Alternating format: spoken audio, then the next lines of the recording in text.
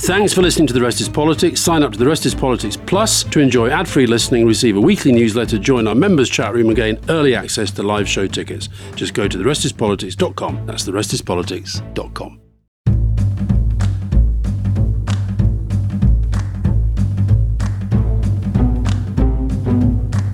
Welcome to The Rest is Politics Question Time with me, Rory Stewart. And me, Alistair Campbell. Now, Rory, have they been listening? Reg Girl wants to know, has Rory been giving advice to Alex Chalk about prisons? How have we reached such an appalling situation?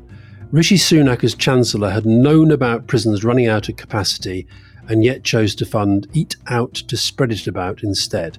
Nick Hudgell, why is it so difficult to build new prison spaces and why have we run out of space? Now, this is a story about judges apparently being told, go easy on the prison sentences, and other prisoners being let out early because, frankly, our prisons are full.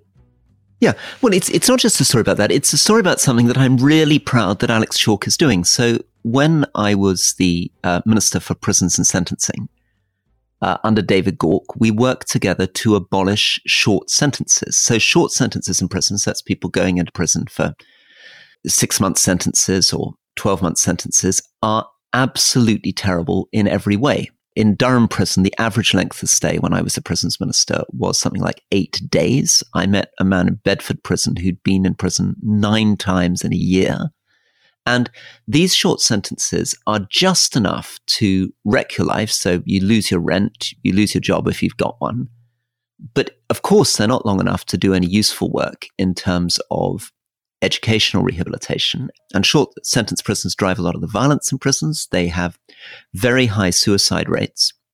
And they contribute, of course, to the overcrowding. Nearly 50% of prisoners in at any one time, certainly when I was in some of these prisons, were short sentence prisoners. And I think the final thing, so I keep adding final things, is that we had very good evidence that short sentence prisoners are more likely to reoffend than if they didn't go to prison at all. So randomized control tests were run. This is like a medical trial where you study carefully with academic partners over time a random collection of the population. So random collection with the same offenses who were not sent to prison, given community sentences, and a random selection that were sent to prison.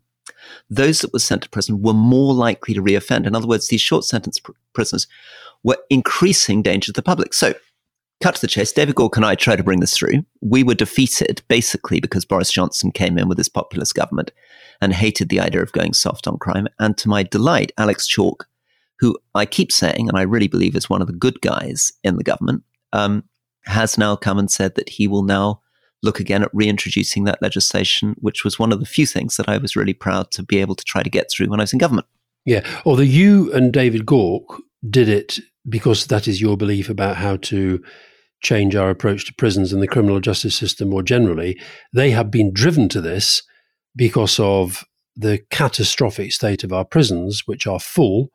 And this is something which you asked Rishi Sunak to do at one point. I remember you telling about when you went to say, can we stop sending people to prison for not paying their TV licenses, the council tax and so forth. And he was very opposed to that. And this now is driven by necessity rather than out of any sort of strategic approach. And there still seems to be no plan for how we redevelop the prison estate in a way that makes us even think that it might become something that can be part of a rehabilitative process. Yeah, well, it is. Our prisons are absolutely shocking, really shocking. And a lot of this is about politics. I mean, sadly, the instincts of the Conservative Party under Boris Johnson were very much about longer sentences, locking up more people. And unfortunately, the instincts of Keir Starmer, which really surprised me because he was Director of Public Prosecution. So, he knows this stuff well. So I was expecting him to be more liberal on this stuff. He's gone even further. He's put out, as you remember, media campaigns saying that he would propose to lock up even more people convicted of offences than Rishi Sunak. So I think this is a real problem where both these parties have dug themselves into promising to lock up more and more people. And the truth is that we simply don't have the places for them. If you look at the graph, and we'll share it on our newsletter, but when David Gauke and I were in, we were beginning to bring the prison population down. It's now begun to rise very steeply.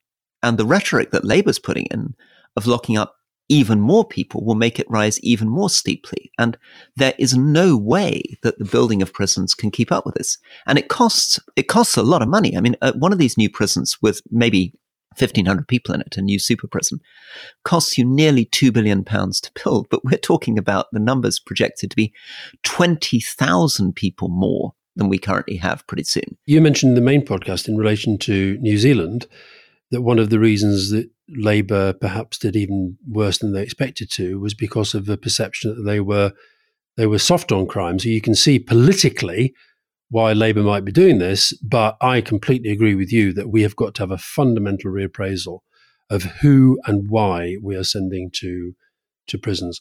Now, Rory, talking of going to prison, yes, COVID inquiry. Quinn T. Senshall wants to know, will Johnson and Sunak face charges for their lack of cooperation with the COVID inquiry? Mike Webster wants to know, why is the BBC and others not giving more airtime to the shocking revelations in the COVID inquiry? I mean, I'm fascinated by this. When COVID was the dominant issue in our lives, these characters, Dominic Cummings, Boris Johnson, Matt Hancock, they were never sort of out of our lives. The COVID inquiry, which you have to go and look on their website to find out what's going on because there's so little media coverage of it. But what is emerging is, if anything, even worse than we thought at the time. Oh, it's shocking. And it's something that, I was right at the heart of. I was in this sort of very odd position of finding myself and Piers Morgan campaigning hard against Boris Johnson to try to take COVID seriously in the early days. And the culture that comes across, particularly from these WhatsApp messages, there's been revelations. So we've complained about the way in which the Cabinet Secretary, Simon Case, has been behaving, but the WhatsApp messages are absolutely unbelievable. We can see the Permanent Secretary sitting down. This is at the head of the Permanent Civil Service. So, and I keep saying we should be interviewing more ex-secretaries of the Cabinet on this program. Because I think they are extraordinary people. And these are the classic yes Prime Minister figures. Well, Gus O'Donnell, former Cabinet Secretary and former colleague of mine, and his evidence was compelling, but I saw nothing on the media about it. He was talking about the impact on the civil service of having politicians that you felt unable to respect or trust. But then you see the current Cabinet Secretary, Simon Case, just part of the gang, basically. Well, it's very, very odd. So what's happening in these WhatsApp messages, and they're worth looking at if you want to see the way that, I've been criticized in Politics on the Edge for sometimes sounding a bit gloomy and about the way that politics works. But you look at these WhatsApp messages, I couldn't make it up. It's worse than anything I've described in that book. So this is him, 14th October 2020. This is the kind of Sir Humphrey figure who's meant to be the dignified head of our entire civil service, writing to the head of communications. I'm not sure I can cope with today. Might just go home. Matt Hancock just called, having spoken to the PM. According to Matt, brackets, so aim off, obvs. PM has asked Matt to work up regional circuit breakers for the North and to bring recommendations. I'm going to scream. Now, this is the Cabinet Secretary talking about the Prime Minister and the Health Secretary. Yeah. I mean, you can't really imagine, I don't know, Sir Burke Trend sending that kind of WhatsApp message. Well, I can't. If I think of all of the cabinet secretaries, so we had we had Robin Butler, Richard Wilson, Turnbull, Gus O'Donnell, as I mentioned. I can't imagine any of them talking like that. But this all comes from the top. This is the fact that we had in Downing Street, Johnson, cavalier, disregard for fact, disregard for detail. And the other messages that are even worse in a way are those from Dominic Cummings. I don't know if you've got them all in front of you, Rory, I don't. But some of his, the contempt that he has for the person who appointed him to the job and to the ministers who are meant to be running the show is mind-blowing. It is way worse than we thought at the time. It's absolutely unbelievable, isn't it? Because there is a democratic point here. Whatever you think of these people, they are the Secretaries of State and Prime Minister. They've been elected. They're meant to be running a government. And as you say, you had run-ins with Richard Wilson and you said he wasn't Jonathan Powell's favourite person. I'm a real fan of his. He's a really old-fashioned, dignified, serious Cabinet Secretary. But just to continue for a second while I'm on my rant, Kane writes back saying, WTF are we talking about? What the fuck that means, yeah. Yeah, they're clearly in a meeting, right? They're in a serious meeting, presumably with the Prime Minister and these cabinet ministers. texting to each other under the table. WTF are we talking about? Case replies, whatever Carrie cares about, I guess. So that's Carrie, Boris Johnson's wife. Case then writes, I was always told that Dominic Cummings was the secret PM. How wrong they are. I look forward to telling the select committee tomorrow, oh, fuck no, don't worry about Dom. The real person in charge is Carrie. And then Case concludes, this is the cabinet secretary again. The government doesn't have the credibility needed to be imposing stuff within only days of deciding not to. We look like a terrible, tragic joke. I cannot cope with this. But Roy, it is horrific, and he talks about the select committee. Quite soon, he and Cummings and Johnson and Hancock and Sunak, they're all going to be at the COVID inquiry. But why is our media just sort of not covering this stuff? I don't understand it. I mean, obviously, I've seen this through the media. But it's not big news, is it? I mean, it's not been big news.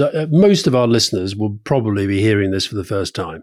It's strange. It has not been big news. It's strange. And I was really, I'm hoping they might ask me to testify for the COVID inquiry, because I had a very weird moment, because I came out very early saying that we needed to look at what was happening in Italy and lock down earlier.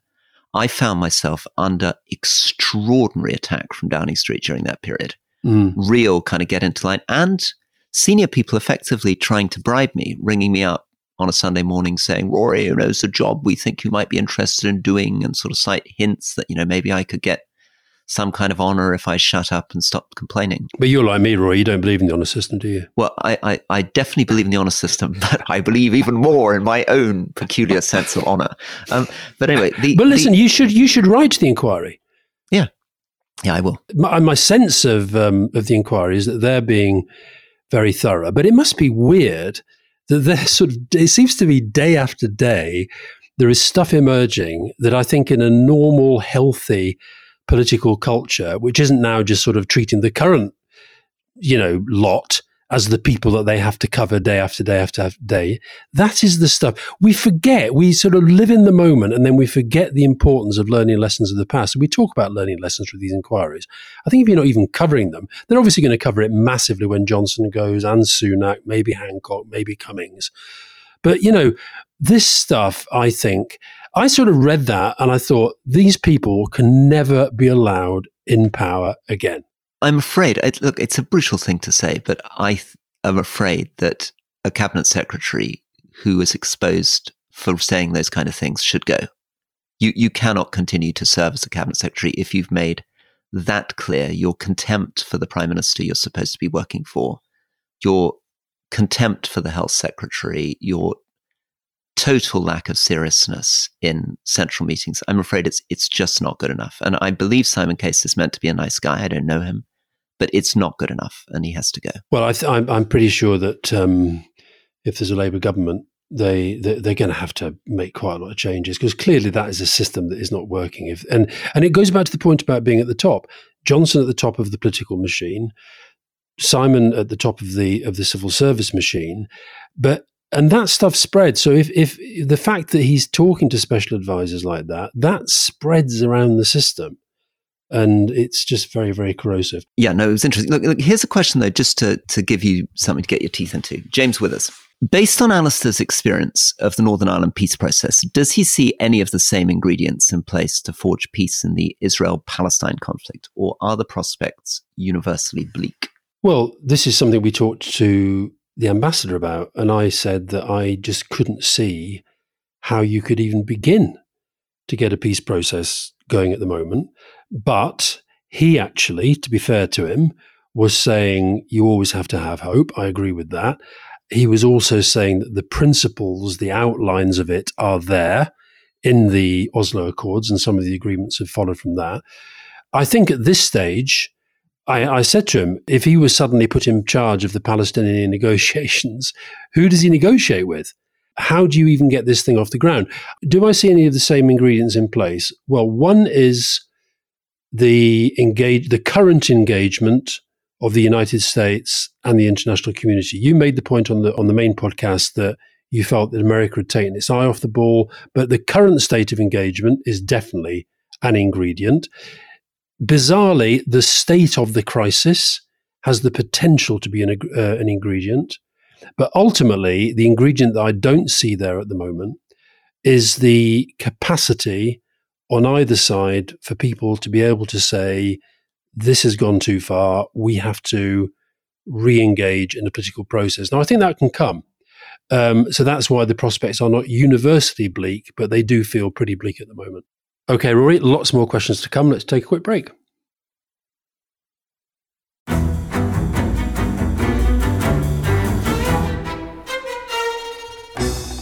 I'm Anthony Scaramucci, former White House Director of Communications and Wall Street financier. And I'm Katty Kay, US Special Correspondent for BBC Studios. I've been covering American politics for almost 3 decades. Welcome to The Rest is Politics US, brought to you by Goalhanger.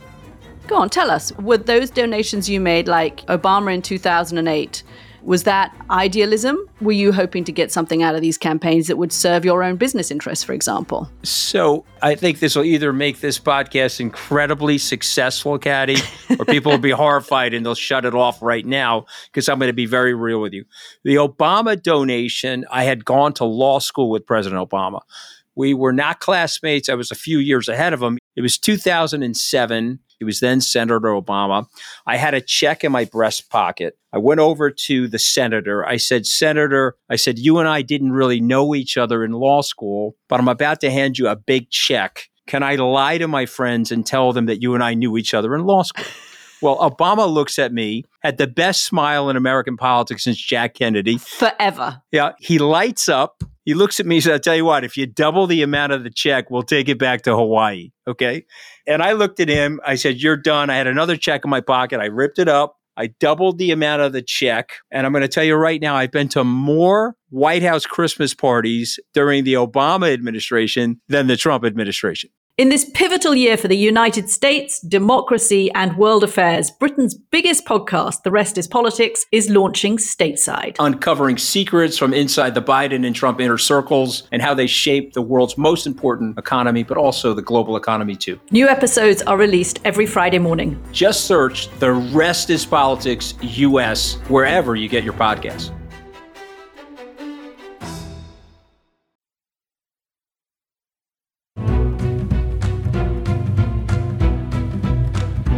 Here's another one for you, which I guess is sort of pitting your emotional feelings against your kind of political judgment. So, Ian Fraser, polls are showing a consistent majority think Brexit is a mistake and would support joining the EU. Should the Lib Dems, and I might add to this, should Labour make joining the single market a manifesto commitment? And what's your political judgment on whether that would be a smart thing for Lib Dems to do, or maybe even for Labour to do? Well, I think both of them are behind the curve on this with the public, and I think have been for some time. When we talked to Ed Davey on Leading, I completely get that he is focused on quite a lot of these so-called blue wall seats where he's in competition with the Conservatives, and therefore he doesn't want to make a big deal of Brexit because a lot of people voted for it. And likewise with Labour, they want to win back a lot of people who drifted over to Johnson, drifted over to Brexit, and through that voted for the Tory party. But I just think now the scale of damage being done, we're seeing it in all sorts of different ways, day after day after day after day, large and small. And the shift in the published opinion polls about whether people think it's been a success, it's nearly virtually universally now seen as something that's gone wrong, something that has to be fixed. So I would like to see both Labour and the Liberal Democrats make far more noise about what's going wrong and a far bigger commitment to some of the options that have to be there to start to put it right. And for the Lib Dems in particular, I don't understand why I think they're missing a trick in doing that. I really do. I really don't understand it because their voters in particular, and I know they need to get far more voters than they currently have, but the sort of people who are minded, I think, in those so-called blue wall seats to shift from Tory to Lib Dem are people who are they're not the fanatics, they're not the ideologues, they're not the people who are going to sort of march to the drum of Liz Truss and Suella Braverman and Nigel Farage. So I just think they're locked into a way of thinking that the public has already moved through. Yeah. And I did think this. I was surprisingly, I've got more attack for the way that I interviewed Ed Davey than almost anything else I've done. People said, why was Rory so mean to Ed Davey? He seemed, he wasn't disagreeing agreeably. But I guess what I was trying to get at there is that although he came across, so Ed Davey, leader of the Lib Dems in our leading interview, came across as a very sympathetic person, his personal story is impressive. I did not think, given how long he's been the leader of the Lib Dems, that he really had a clear answer to why people should be voting for them. And my instinct is you're right. They need to lean in to the EU issue. That's going to be their distinctive point. Labour's not going to do it. So why not at least say we'll go back into the customs union? Yeah. And also, as ever, it is always easier for the Lib Dems to make big promises that they don't get attacked as much by the other parties. And nobody thinks that they're going to be the government. But I think in terms of being seen to lead in the moving of the dial on this debate is actually for them a good thing to do. Now, Tom Gorman. Yeah. Birmingham is the latest of 7 councils, some blue, some red, in the last 3 years to issue a Section 114 notice declaring unsustainable financial problems. Is there a systemic problem with local government? Well, there's a systemic problem with how much money local government has lost in recent years. I was talking to somebody the other day who works in special educational needs, who said that if our councils were to meet, if all our councils were to meet what they know is required to deal properly with the crisis in special educational needs at the moment, that virtually every council in the country would go bankrupt. And actually was suggesting that if a Labour government comes in, they may have to write off an awful lot of debts. Yeah. I mean, basically, there are 2 things here, isn't it? The first thing is that the country is much poorer than people acknowledge, and that we don't have the money. And this is partly because of demographics, partly about the fact that our NHS gets more and more expensive as our population gets older and older. Obviously, older people cost more in terms of healthcare. So that's one problem. I think the second problem is, and it's a big problem for someone like me who really believes in devolution, decentralization, getting power out of Westminster and down to the local bodies, is that these councils are not always managing responsibly. Councillors are not full-time. They're often part-time people. They're often retired people. And there's a real problem. We have to take the risk. We have to say that they should raise their own revenue. They should be able to do their own taxing rather than getting handouts from the central government. Because so long as they're getting handouts to central government, they can borrow money. Remember, some of these councils went big on borrowing from Icelandic banks in 2008. Absolutely, yeah. So they can borrow money, and in the end, they know that the central government has to bail them out, which is not a very good setup. It's a bit like your kind of teenage child maxing out your credit card, maxing out their credit card, knowing that the parents are going to step in. So really good local government will mean giving them tax raising powers, but it will also mean saying they have to have some sort of consequences rather than just expecting the central government to bail them out when they borrow too much. Now, a couple on Scotland. Ian Girling, has the SNP run its course for Scottish independence? And Steph Powell, should there be automatic by-elections when MPs switch parties? This is the SNP MP who has defected to the Tories, which I don't know whether that helps the Tories or hinders them. I don't know. But what's your view on that? If you think if an MP defects mid-Parliament? Well, of course, it's something that Winston Churchill did. He literally walked across the aisle from the Conservatives to the Liberals, and then he walked back from the Liberals to Conservatives later. So traditionally, the answer is that people like Churchill didn't expect to have to go into a by-election. They felt that they were elected almost more as individual MPs and they could change party. We had a number of defectors back in the New Labour days, and there's been one recently, hasn't there, Christian Wakeford? So you had Quintin Davis, then you had Alan Howarth, Sean Woodward. Yeah. We had a few. We had quite a few, and we didn't have by-elections. So I don't think I can argue this one on principle grounds. But I guess the point is that people vote for. Yes, they're voting for a party, but in our system, they're also voting for an individual who then makes his or her own political judgments. But boy, oh boy, do the voters get angry. I mean, yeah. they are not amused. And I think with the people who defected to Labour, you had to find them new, safe Labour seats, didn't you? You wouldn't. Quentin Davis, I think his seat was David Cameron's seat, so he wasn't going to be able to. No, he was up in the Midlands somewhere, wasn't he? Was he? Anyway, I think he wouldn't have been able to run again in the Conservative seat that he had if he'd stayed there. Yeah, well, I know Alan Howarth went off down to Wales. Sean Woodward ended up in St Helens.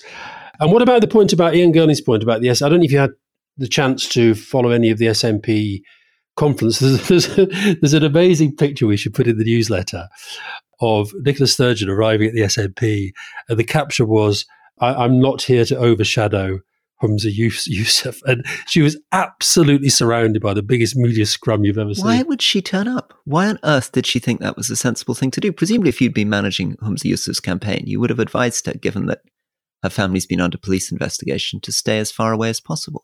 Yeah, but then I guess she thinks, well, that's sort of accepting that, as it were, she's persona non grata. Well, that's fine from her point of view, but from Humza Yousaf and the SNP's point of view. And what Humza Yousaf must be going through at the moment, he's got his party conference. He's leading a party that's clearly in quite a lot of difficulty. He's just had a pretty catastrophic by-election defeat at the hands of the Labour Party, and he's got this terrible situation with his mother-in-law stuck in Gaza. And by the way, Rory, I have to say, I don't know whether they've rectified it, but I was genuinely shocked when I saw in one of his interviews that neither Rishi Sunak nor James Cleverly had picked up the phone. I just think that sort of, the guy's first Minister of Scotland, whether he's SNP, Green, Liberal, monster raving loony, he's the first Minister of Scotland. He's a fellow leader within the United Kingdom. And I just think, although they're busy, I get that they're busy, but not to pick up the phone at a moment like that just strikes me as a bit odd. Yeah. Anyway, has the SNP run its course to Scottish independence, Rory? I know what your answer is going to be. Well, I think it is. I think it is losing steam, and I think the issue isn't central. I mean, we've got some good polling data we can share again from Peter Kellner on this, but it looks as though it's less and less of a priority for Scottish voters. I'm speaking to you from Scotland now, and I still think there is huge space for what I would call a liberal unionist party. SLUP. Scottish Liberal Unionists, right? Yeah. No, because I think the Scottish Conservative tradition is different from the English Conservative tradition. I think it could be more centre ground, more liberal, but also stand up for the idea of the United Kingdom. And I also think there'll be huge space for Labour, as was proved in that by-election. So I think the SNP's, it's been a one-party government for a long time. And I think, for better or for worse, nobody really does well after about 10 years. Doesn't matter which party you are. You begin to get a bit loose. You begin to get a bit cozy. You begin to get a bit complacent. Dare I say, you can also begin to get a bit corrupt. And voters want to change. Genetics papers. How many hours per day do you read and how do you find the time? Also, favourite broad-themed history books. So can I start you on how many hours per day you read and how you find the time? It totally depends. Some days nothing. Some days I write all day and I'm not reading much at all. And sometimes you watch a lot of sport, don't you, Alistair? Let's be honest here. But I can write and watch sport. On Saturday, when I watched 6 hours of rugby, 2 rugby union, 1 rugby league, I did write several thousand words while I was And you also managed to watch an Afghanistan-England cricket match, I seem to remember, when we were corresponding, yeah. Which was amazing, which is incredible. And also the earthquake, by the way, there was another earthquake in Afghanistan and there are thousands of people missing. And of course, because of Middle East, I don't think the second earthquake, I don't think I've seen anything about it. No, we've got to keep focused on it. Well, I read, I suppose, probably 2 hours a day minimum. What, books? Books, yeah. And how much time do you spend doom scrolling and how much time do you spend reading newspapers and all that stuff? So according to my phone, I'm spending about 2 hours in addition to my 2 hours reading books, doom scrolling. That's not bad. So here's books to recommend. So firstly, we must recommend general history books by our co-podcasters. So definitely read Tom Holland's books on Rome, which are just fantastic. And he's such a smart guy. He's so interesting and thoughtful. And William Dalrymple. There we are. Yeah. He's been very, very outspoken on Israel-Palestine. Very good. Well, now I also think if you want to be a bit more ambitious, probably the best ancient historian, Peter Brown, wrote an extraordinary biography of St. Augustine. Sounds a bit tough to read a biography of St. Augustine, but if you want an insight into the late Roman Empire and its collapse, nothing better. And then I suppose here's something a bit more left field, maybe for people who are more interested in politics. If you've not read Lee Kuan Yew's Singapore story, the story of how essentially the leader of Singapore took a pretty poor country on the side of Malaysia and turned it into this global economic miracle, it's beautifully written and a really good way of getting some contemporary history and politics at the same time. Yeah, I think I've told you before, he was one of the most impressive people I ever met. His intellect, absolutely extraordinary. I've got a bid in, by the way, Rory, with his son, who is the current Prime Minister, But I think when he stops being Prime Minister, which will be in the relatively near future, I think he'd be a great guest on The Rest is Politics Leading. I'm going to recommend one book which I think is particularly important to read now. It's The Rise and Fall of the Third Reich by William L. Shirer. And I think it's important to read it now because I think if he says in that book that if everyone had actually read and absorbed Mein Kampf, then it's possible that the world would not have ended up where it did. And I think I did something the other day, which I've not done before. If I have, I can't remember doing it. But I went back and read the Hamas Covenant, which was first written in 1988 and was then revised and softened a little in 2017. But if you read that, I think the same could apply. Okay, that's depressing stuff. Now, my final question, Rory, from KP. In these very difficult times where each day seems to bring a new heartbreak, Ukraine, Israel, Gaza, The Voice, cost of living, what do you both do to keep your spirits up? Oh, blimey. Well, what's your answer to how you keep happy? Well, a lot of the time I'm not happy. And you sound quite chirpy today. I sound okay. I mean, a lot of the time I'm not happy, and I kind of have learned to live with that. I keep my spirits up partly with my morning cold water swim. Music, incredibly important. Reading, actually, reading non-news stuff, I think, is important. Mainly books, but also kind of other stuff. And I'm leaving you after this, I'm off to another school. I do find my spirits rising when I go into schools. I really do have a feeling that the younger generation is kind of on it in a way that we don't respect sufficiently. But yeah, I thought those, and obviously if, Burnley at the moment, we're in the relegation zone, as I'm sure you know, Rory, but if we beat Brentford on Saturday, my spirits will rise a little. Very good. And also, and the podcast keeps my spirits up, actually. When we started on this rather strange road that we're now traveling down, that explainer you did on Israel the other day has had almost 1 million views on YouTube. We had 2.7 million downloads last week. Now, it's not about the numbers. It's about the fact, I think I keep my spirits up in part by feeling that, even though you're not in active elected politics and nor am I anymore, that we can still kind of keep engaged. And that does it doesn't necessarily keep my spirits up, but it keeps me going and it keeps me motivated. And I do think it's incredibly important to be motivated. I think I owe an apology to you because sometimes, as you say, when I'm being interviewed by journalists, you tend to accuse them of fluttering their eyelids at me. But I sometimes are a bit dismissive of what we're doing. But I actually think that I've been very proud of what we've managed to do on Israel-Palestine. I think navigating a course through this, using this long format, using the opportunity to have these longer conversations with people, hour-long interviews, long podcasts, is allowing us to do things which I'm sure the BBC or CNN would like to do, but they're not really set up to do. And I've been really proud of the way in which we've managed to give space to difficult arguments. Look, here's something for me to keep spirits up. It's from a play by Seamus Heaney called The Curate Troy, which is based on an ancient Greek play. And what happens in this Greek play is that the hero, Philoctetes, is sitting grumbling on an island full of kind of vindictive hatred, saying, I'm never going to get off this island. And then suddenly, miraculously, he's convinced to go back to Troy. Sorry, I'm going to pause for a second while my thing I think the clock helps.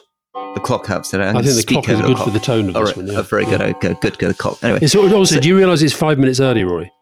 It is 5 minutes early. Keeps me on. Well, it's necessary because otherwise I get in trouble from you, Alistair, for being late. Punctuality is important to you. So I acted at the Edinburgh Fringe. I played this part, and the lines that stuck with me were this. Because, of course, what Seamus Heaney's reflecting on is the way in which it was possible to feel hope, even in Northern Ireland, even with everything that happened. And maybe it applies to feeling hope, even with everything we know about Gaza and Israel. So he says, history says, don't hope on this side of the grave.